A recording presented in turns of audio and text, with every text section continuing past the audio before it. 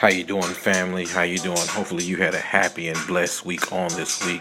Hopefully you had an awesome Friday. And if you didn't, I pray that you would have a wonderful and blessed week on next week. Today we're going to talk about it's okay to press your reset button. Okay, family, you have to understand that sometimes you have to keep your successes and also your victories to yourself. Everybody's not generally happy for you. You have to train your mindset to look and see good in every situation.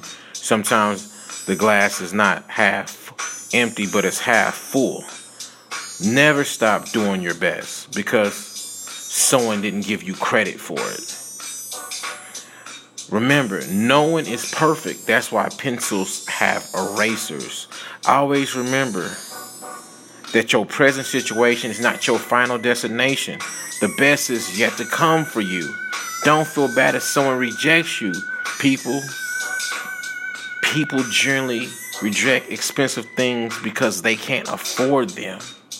If people say bad things about you and judge you, don't feel bad. Just remember, dogs generally bark at people they don't know. People, sometimes you gotta get rid of negative people in your circle, so they're holding you back. If you have ankle weights tied to you and you are in the ocean, guess what's gonna happen? You're gonna sink.